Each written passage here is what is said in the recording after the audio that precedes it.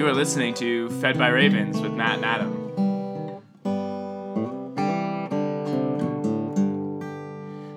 Good morning, Matt. Good morning, Adam. I'm so glad to see you were able to sit down.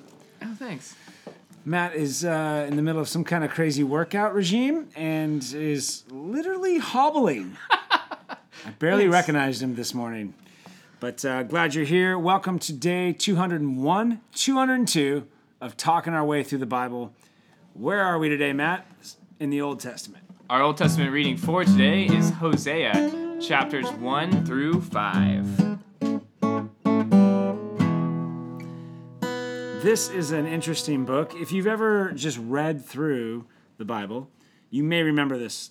Of all the prophets, you might remember this prophet. You might remember this one. Simply because the whole thing, well, what we've learned is it's kind of been fragmented together of oracles of Hosea. Mm-hmm. And his main motif, sometimes the prophets get something they have to act out, or like Isaiah might hold a yoke, wear a yoke, and no clothes, or some would go. Yeah. Anyway, you do things symbolically. Well, Hosea is asked by the Lord to pursue a woman who's an adulterer. Yeah, known adulterer. And then, again, he marries her, and then she runs away and becomes basically a prostitute, and he has to chase her and love her and try to bring her back. And so the metaphor Hosea is using is Israel especially, but Israel and Judah, you've become an adulterous wife. Yes. And so that's kind of the motif. But let's get the idea. Who are Hosea's contemporaries? Like, do you know the placement of Hosea? Yeah. So Hosea, he's on the older side of his contemporaries, but we have Jonah, Amos, Yes. and Isaiah.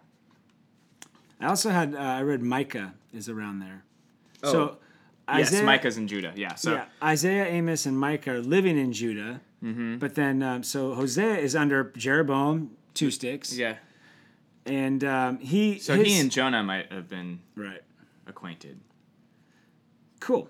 And so Hosea is going to be around, though. I think Assyria besieges Samaria around 724, 722. And Hosea's dates of life, he lives, it looks like, through that to 715 is what I saw. Oh, yeah, yeah. And so Hosea is giving this around the same time as everybody. I mean, again, this is all to say, God has been gracious to Israel. It's not like he was quiet. He wasn't sending prophets. He wasn't constantly. There's multiple prophets. So, and especially at this particular point in time, to be like, guys, you were right on the edge. Because the excess is so great, everyone feels so safe, and so again, you have another prophet after Amos, Hosea, and his name is not burden; it means salvation. Yeah. So Hosea comes, trying to warn them to turn from their kind of excessive idolatrous lifestyle, and he has things to say too, at least in the first 5 chapters, about the leadership and how corrupt the leadership has become. Yeah. Which has been a theme even within Amos. So it's just, again, another layer of the story and of God's attempts to warn and involve his people back in a conversation, get them back to at least engage him. Right. Well, God says, "Go take for yourself a wife of whoredom and have children of whoredom, for the land commits great whoredom by forsaking the Lord." Not only is the word whoredom used 3 times in one verse, which I think is a record. We'll stat check that later. But if you kind of listen to what he's saying, it's really interesting because it's like you're going to go take something that's illegal in Israel. Yeah. Prostitution is supposed to be illegal, but it's not because no one's keeping that law. So you go marry one, marry a person like this, have children with her. Why? Because the land. This is the third character back from Genesis. Yeah, he talks about the land a lot in this. The land is throwing you guys up. The land is crying out. You are supposed to be the kingdom of priests, uniting God, man, and the earth together. You are supposed to be the source, the new place, and you haven't. So the Lord says, have a son, call his name Jezreel, which means to sow, right? Yes, and then Jezreel was also one of the main places that Ahab and Jezebel one of those main cities, and so a lot of sin was committed there at Jezreel. And isn't this the end of the line, like of Jehu? Jehu, And Jehu killed all of Ahab's family in Jezreel, and also the king of Judah, who was with Ahab at the time, or Ahab's son. So there's going to be some irony in all these names. So he has a son named Jezreel, God sows. Then they're going to have a daughter named Lo Ruhama, which means no mercy. And then they're going to have another son, and his name's going to be Lo Ami, which means not my people. Yeah. So 3 kids with some tough names. Yes. And so he's saying, look, this is what's happening. So you're getting the idea, like, okay, we've committed adultery on God in this relationship, and as a result, the children, the thing that you're hoping for, the next generation is not my people, no mercy, God sows. Yeah. You know? And so what have you, you're going to reap what you sow. What have you sowed? It's kind of some irony. But then he has this thing about, well, what's the next? In verse 10, the hope of being under one tribe. Did you catch that? Yet the number of children of Israel shall be like the sand of the sea, which cannot be measured or numbered. So that's like an Abrahamic thing. And he says, you are not my people. It shall be said to them, children of the living God, and the children of Judah and the children of Israel shall be gathered together. They shall appoint them for themselves one head, and they shall go up from the land, for great shall be the day of Jezreel. So, like, it's confusing there for a second, but you realize he's prophesying there's going to be destruction, but eventually, all the tribes will be wiped out, but you will be under one from the tribe of Judah. Yes. So, I mean, this is a straight up, what we'd call a messianic prophecy right here. And so... yeah, he definitely, within every chapter, he kind of seeds a little hope each time. And it's like, don't worry, there will be hope later. Yeah. And so he's Amos ended with that, but he peppers it in a lot more. Yeah, and this feels like a lot more personal. Yeah, I mean it's involving his life, his own family. Right. So yeah, it's a little more personal. Hosea's life is the illustration here, which is intense for God's relationship with His chosen people. Yeah, and so then he goes on in chapter 2, and he talks about all that's happened. It's pretty awful, but how she's gone away, and that even when she was going away and committing adultery and playing the prostitute, how he was providing for her all the good things still. Yes. I thought it was like a weird earthy footprints. You know, like, have you ever seen that poster? You can buy them at Walmart or whatever. It's a really sweet poem about through all the hard times. And I looked back and I only saw one set of footprints on the sand because Jesus was carrying you. It's like, why do I only see one pair of footprints? Well, this is a really awful version of that. It's like, while you were whoring, I was providing for you. And it's the same idea where God's saying, like, while you guys were worshiping Baal and looking for all these Baals to provide fruitfulness and rain, that was me. I was providing that for you. Well, then he goes on to talk about the Exodus. I'm going to lure you to the wilderness so that you can remember. Well, he does before that. He does drop. But there will be a time where I'm going to come and I'm going to take back everything I've given you. Yeah. And you will be exposed for who you really are. Right. But then he does. But then he ends with some more hope. He's like, but after that, I will bring you back into the wilderness. I will speak softly to you. I will bring you back to the Valley of Acre, which means Valley of Trouble, and I will make it a door of hope. Right. And it says, and I will betroth you to me forever. I will betroth you to me in righteousness and in justice and steadfast love and mercy. I will betroth you to me in faithfulness, and you shall know the Lord. And so his whole idea here is all God wants is he's saying, remember the Exodus, how I did these things for you before you were doing all this ritual stuff. I loved you, and I gave you my heart there, and I married you. I gave you my vow, and my heart is to be known by you. Will you know me? And he's promising, like, you will walk through all this hard time, and this discipline, but I will bring you back, and we will start over. And the people I love this. on 23. Yeah. He says, yeah, I will exactly. sow her for myself in the land. I will have mercy on no mercy. I will say to not my people, you are my people. And he shall say, you are my God. Right. That's what God wants. He wants his people to say, you are my God. So put away. And then in chapter 3, it just goes on, adulterers.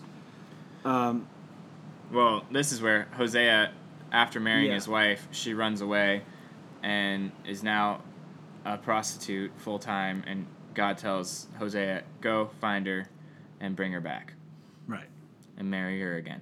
Or pay whatever you have to pay to get her So out of he the actually, prostitution ring. so he acts out what was just said. Like the theology of it was presented where God wants a new marriage, and the earth will be our witness and servant, and then he has to go act that out in reality. Yeah.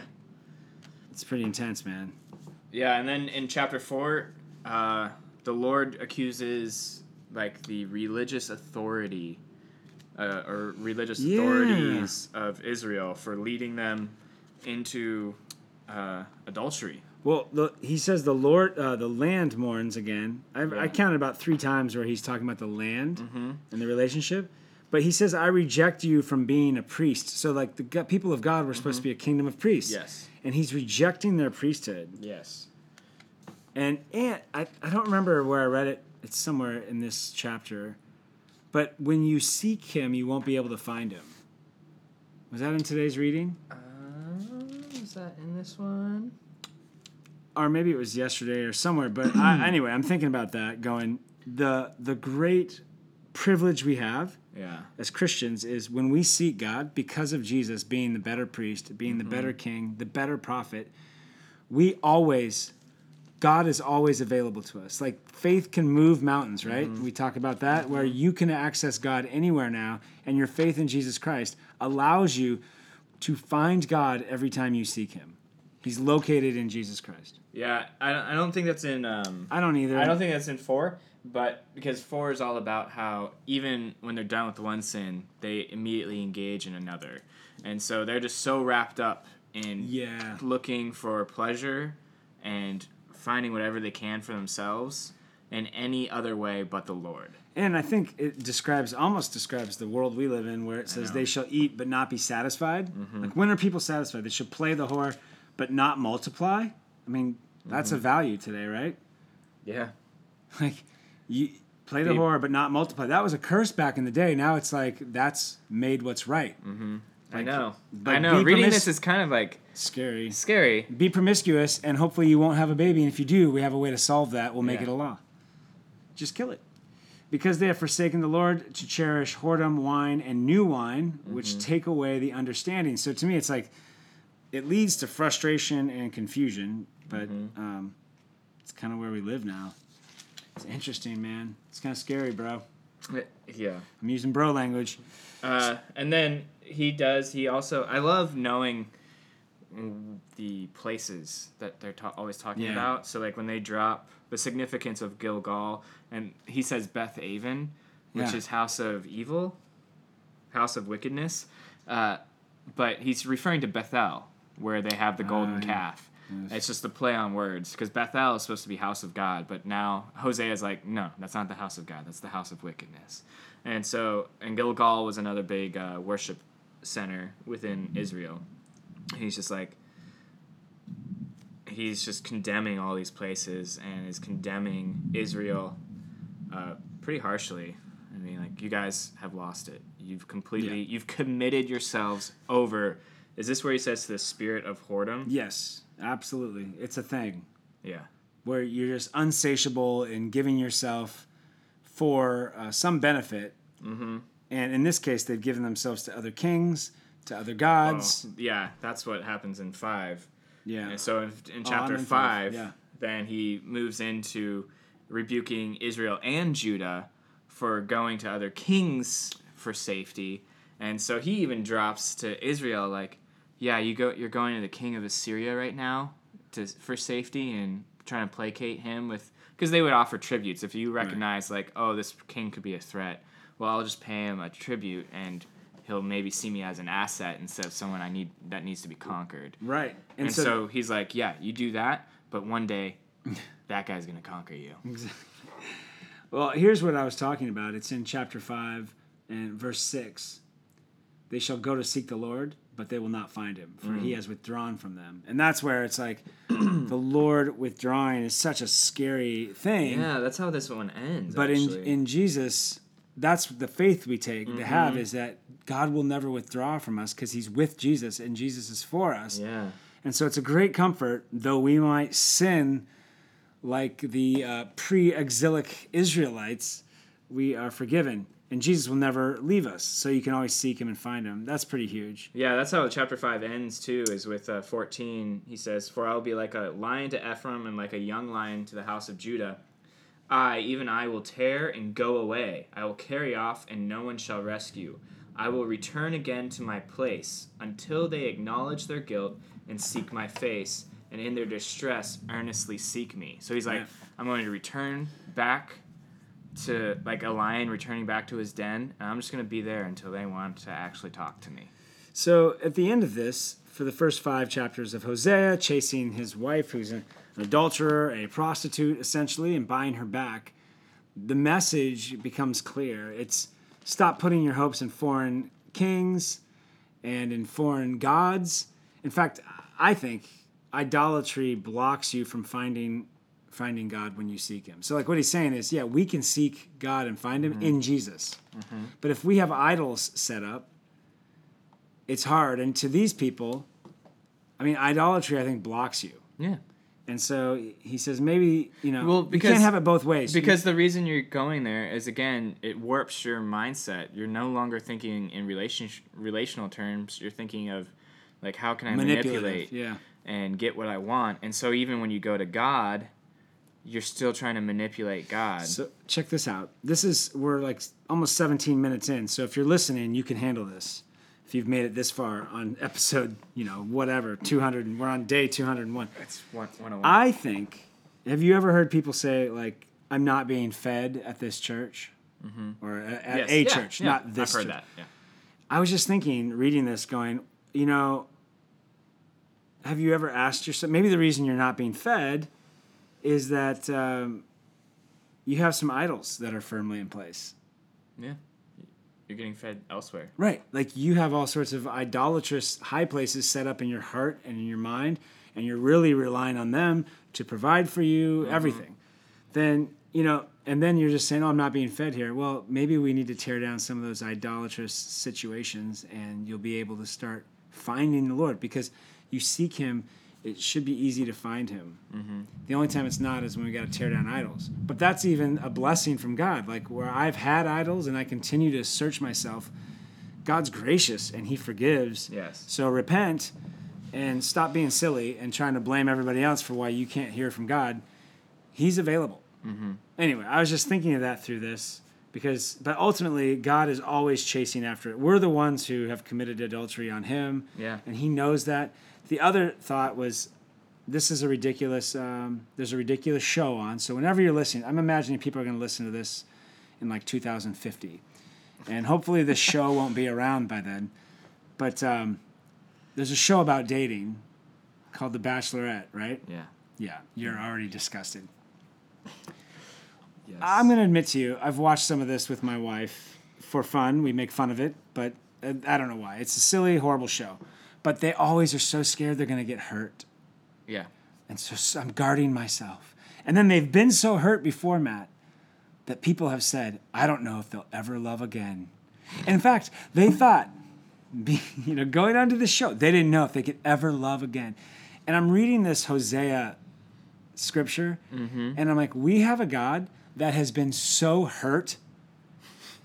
He's been hurt to the point of being crucified by the people he loves. He's been hurt to the point where his wife has gone out to commit adultery and be a prostitute with his money and his things in front of him. And yet, God has not given up on love. Right. God doesn't give up on love. No matter how bad. He's been hurt. If anyone should be guarding his heart, it should be God. But he's not. He's recklessly abandoning all of that and open and searching after us and ready for us. Yet we're hard-hearted. So the good news is Jesus is that full expression of his love. And it's never too late. It's never too late for love with Never God. too late to find love. Anyway, that got dark, but I think helpful. Good. I think it helped you, Good. didn't it? Sure. Why are you so guarded, Matt? All right. We got more of Hosea coming up in the next episodes, but let's go to our New Testament reading. Yeah. Our Our New Testament reading for today is Romans chapter 6.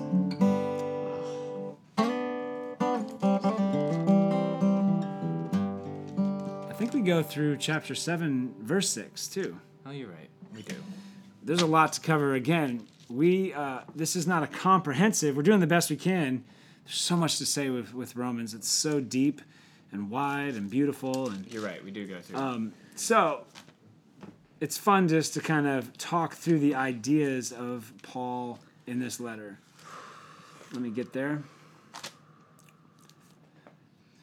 Did you catch how he Okay. keeps circling around to the same question? Yes. He keeps circling. What's the question? It's basically, are we to like sin more so grace Right. abounds? And he keeps saying no, and he keeps approaching it at a different, like he keeps answering the same Yes, question from a different angle.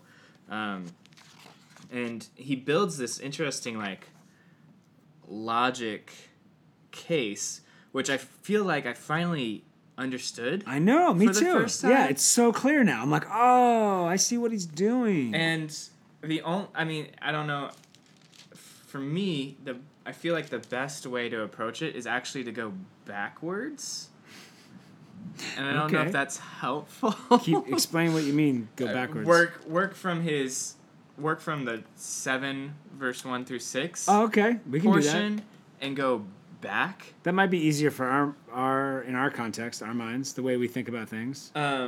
So he ends with in chapter 7 with we know that the law stops applying to someone after death. Yes, So if someone is married, he uses that. It's pretty yes, good. if someone's married and they end up marrying another person and their spouse is still alive, the law says that person is an adulterer. Right.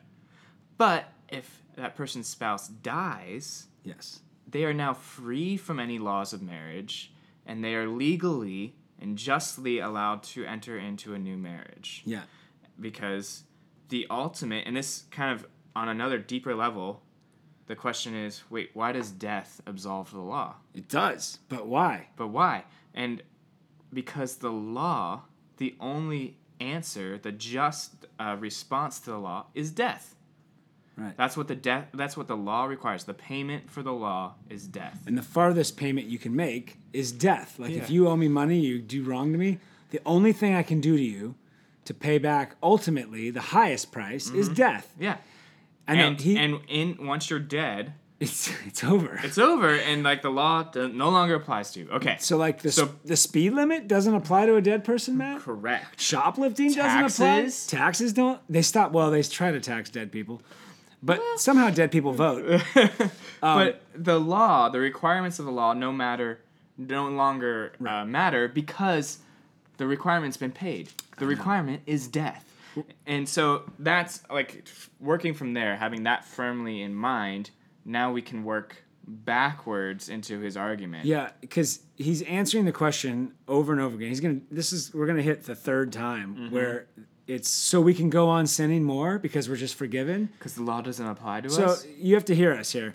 It's a very immature view. We've all had it. Yes. Okay, so don't feel bad, but it's very immature to be like, well, since God's forgiving me, sin doesn't matter. And he's saying, oh, God forbid. You guys are thinking about it as like a child just wanting the candy. Right. And you think sin is candy. That's the problem. Right. Sin is death. Sin, you're playing with a bear trap and you're like, can I play with the bear trap barefoot again? Yeah. And your parents are like, no. Why? Because it will take off your foot. But I want it. So, but you'll forgive me if I do it? Of course I'll forgive you. But I love you and I want you to have 2 feet. Yes. Yes. And, yes. and that's the whole argument. And so that's why he gets to the point where he's like, look, and he's talking to the Jews.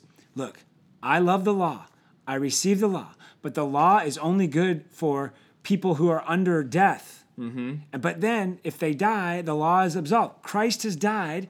the law of that marriage to death is over because Christ has killed. He slayed death. You're no longer Yes. married to death and sin.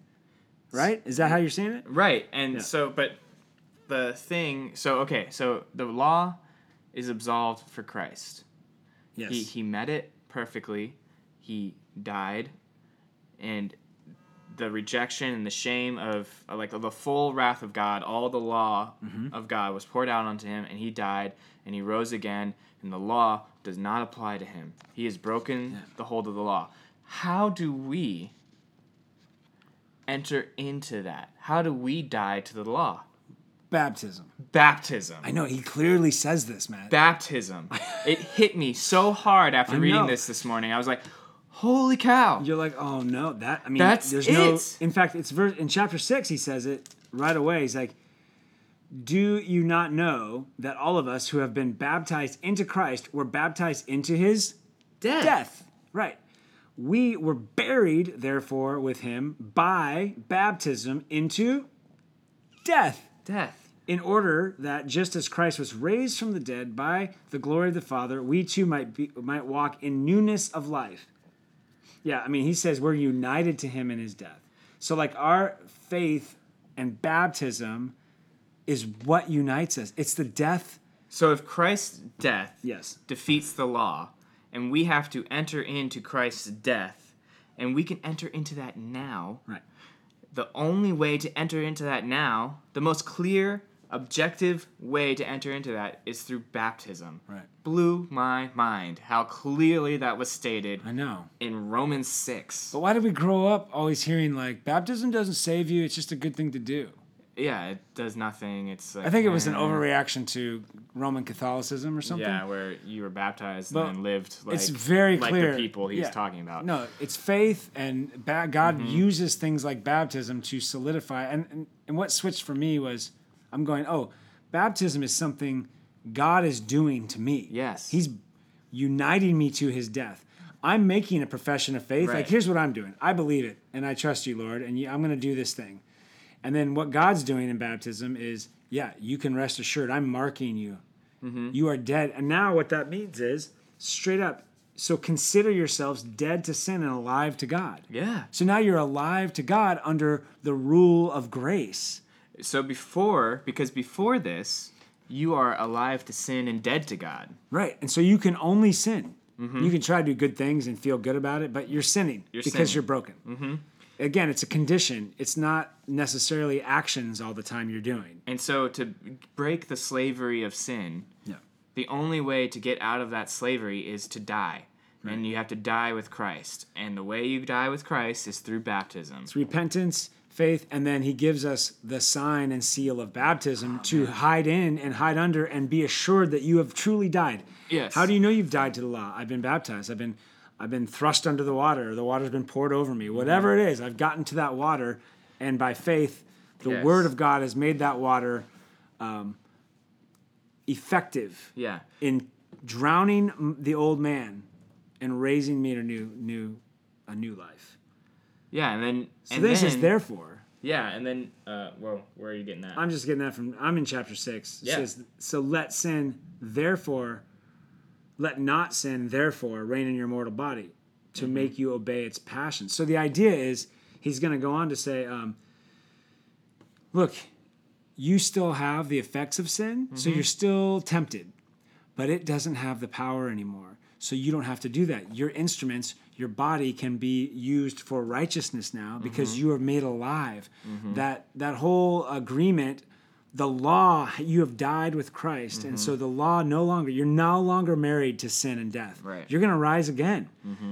And so Paul's argument, though, so since you are not under law, but under grace. But then this is in verse 15. Yes. So what then? Are we to sin because we are not under the law, but under grace? And again, Paul's like, okay, by no means is this a way to get around sinning. Right. Look, once you've tasted of something good, you don't want to eat the bad anymore. Right. He's like, so you're still going to have your desire, but I'm telling you, you don't have to eat death anymore. I don't know. I can't even think of an example right now, but he's present yourselves as obedient slaves. Like you are now, You've been set free from sin, and you've become slaves of righteousness. And then he goes, I'm speaking in natural terms because of your natural limitations, and that's where he gets into the marriage, I think. Well, he gets in the marriage thing in 7, but the idea, though, I think he's like getting around. He's trying to get us to, because we're so broken, right, that we think in terms of the people playing on The Bachelorette. Oh, boy. All right, explain that to me. We think in terms of, I have to trust this system. This is the system that's going to get me love. So here's the system. I have to believe the system works. The system of The Bachelorette is there's one person and there's one woman and 25 guys all dating her at the same time. Yes. And through this system of sifting through and cutting people and giving roses to people that you like, you will slowly get to, at the end of this 5-week process, one person who you'll marry. It's an absurd system because you have one person dating 25 people at a time. Yes. But it's entertaining. And gross. And gross. And people believe in it. But people believe in it. And we're so in our own minds thinking like, I think that really is the best way. And Paul is the viewer shouting outside going, that is unnatural and gross. What are you doing? There is a better way to do this. There's a way where one person will give you his or her affection and not be competing with 25 and others. will commit to you for life. Sounds good. And it sounds crazy from where you guys are so broken. You look at that and go, nah, I think that's messed up. We're so broken. We look at sin as like the candy. Right. But he's going, sin always leads to death. It's always gross. It never is good. You don't want to sin anymore. Once you have tasted the life that God has given you or can give you, you will only want that. Right. So no, we are no longer held to the law, but we still use it as a guide, as a source of life, as a way to live healthy, live clean. Yeah, and it's like anybody who's ever been sick or has struggled with something, and you realize, oh, the way to help heal my knee is to do knee exercises. Right. And until you start doing those knee exercises, you're a slave. Your knee's going to hurt. You're always going to be complaining, but you've made up your mind to not do it or whatever. Yeah, and so the message is... Exercising's hard. Exercising's hard, but he's saying, look, we've exchanged the written code, which couldn't empower us to obey. No. The written code only condemned it. It said, you have to pay taxes and you will die. It didn't give you the money to pay. It didn't give you eternal life. But the Spirit of God is what we're under now, who can set us free from death and taxes, eternal life and provision and love and all the stuff we want. And best of all, he sets us free then to obey. Yeah.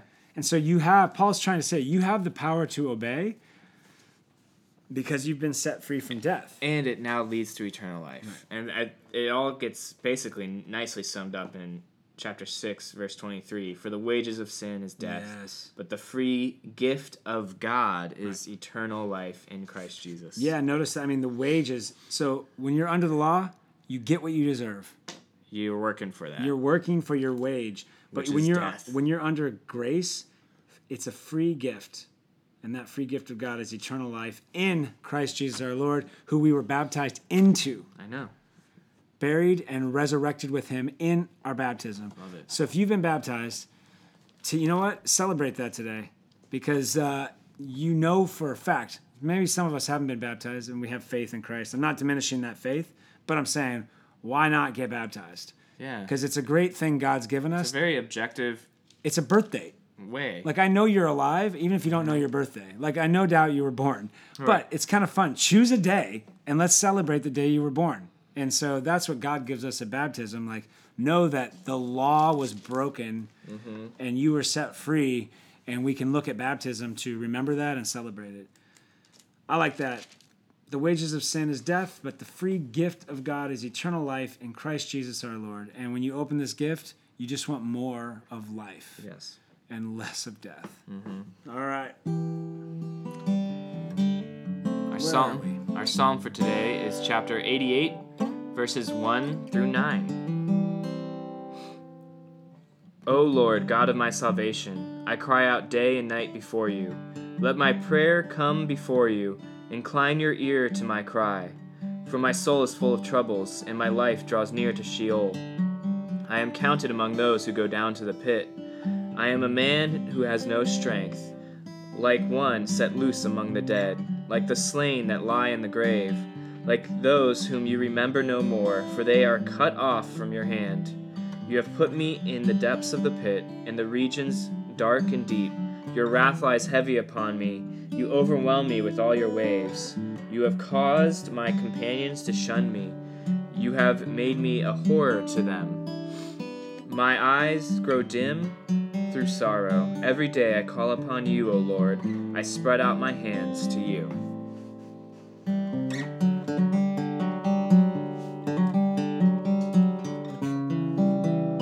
Boom. You've just been fed by ravens.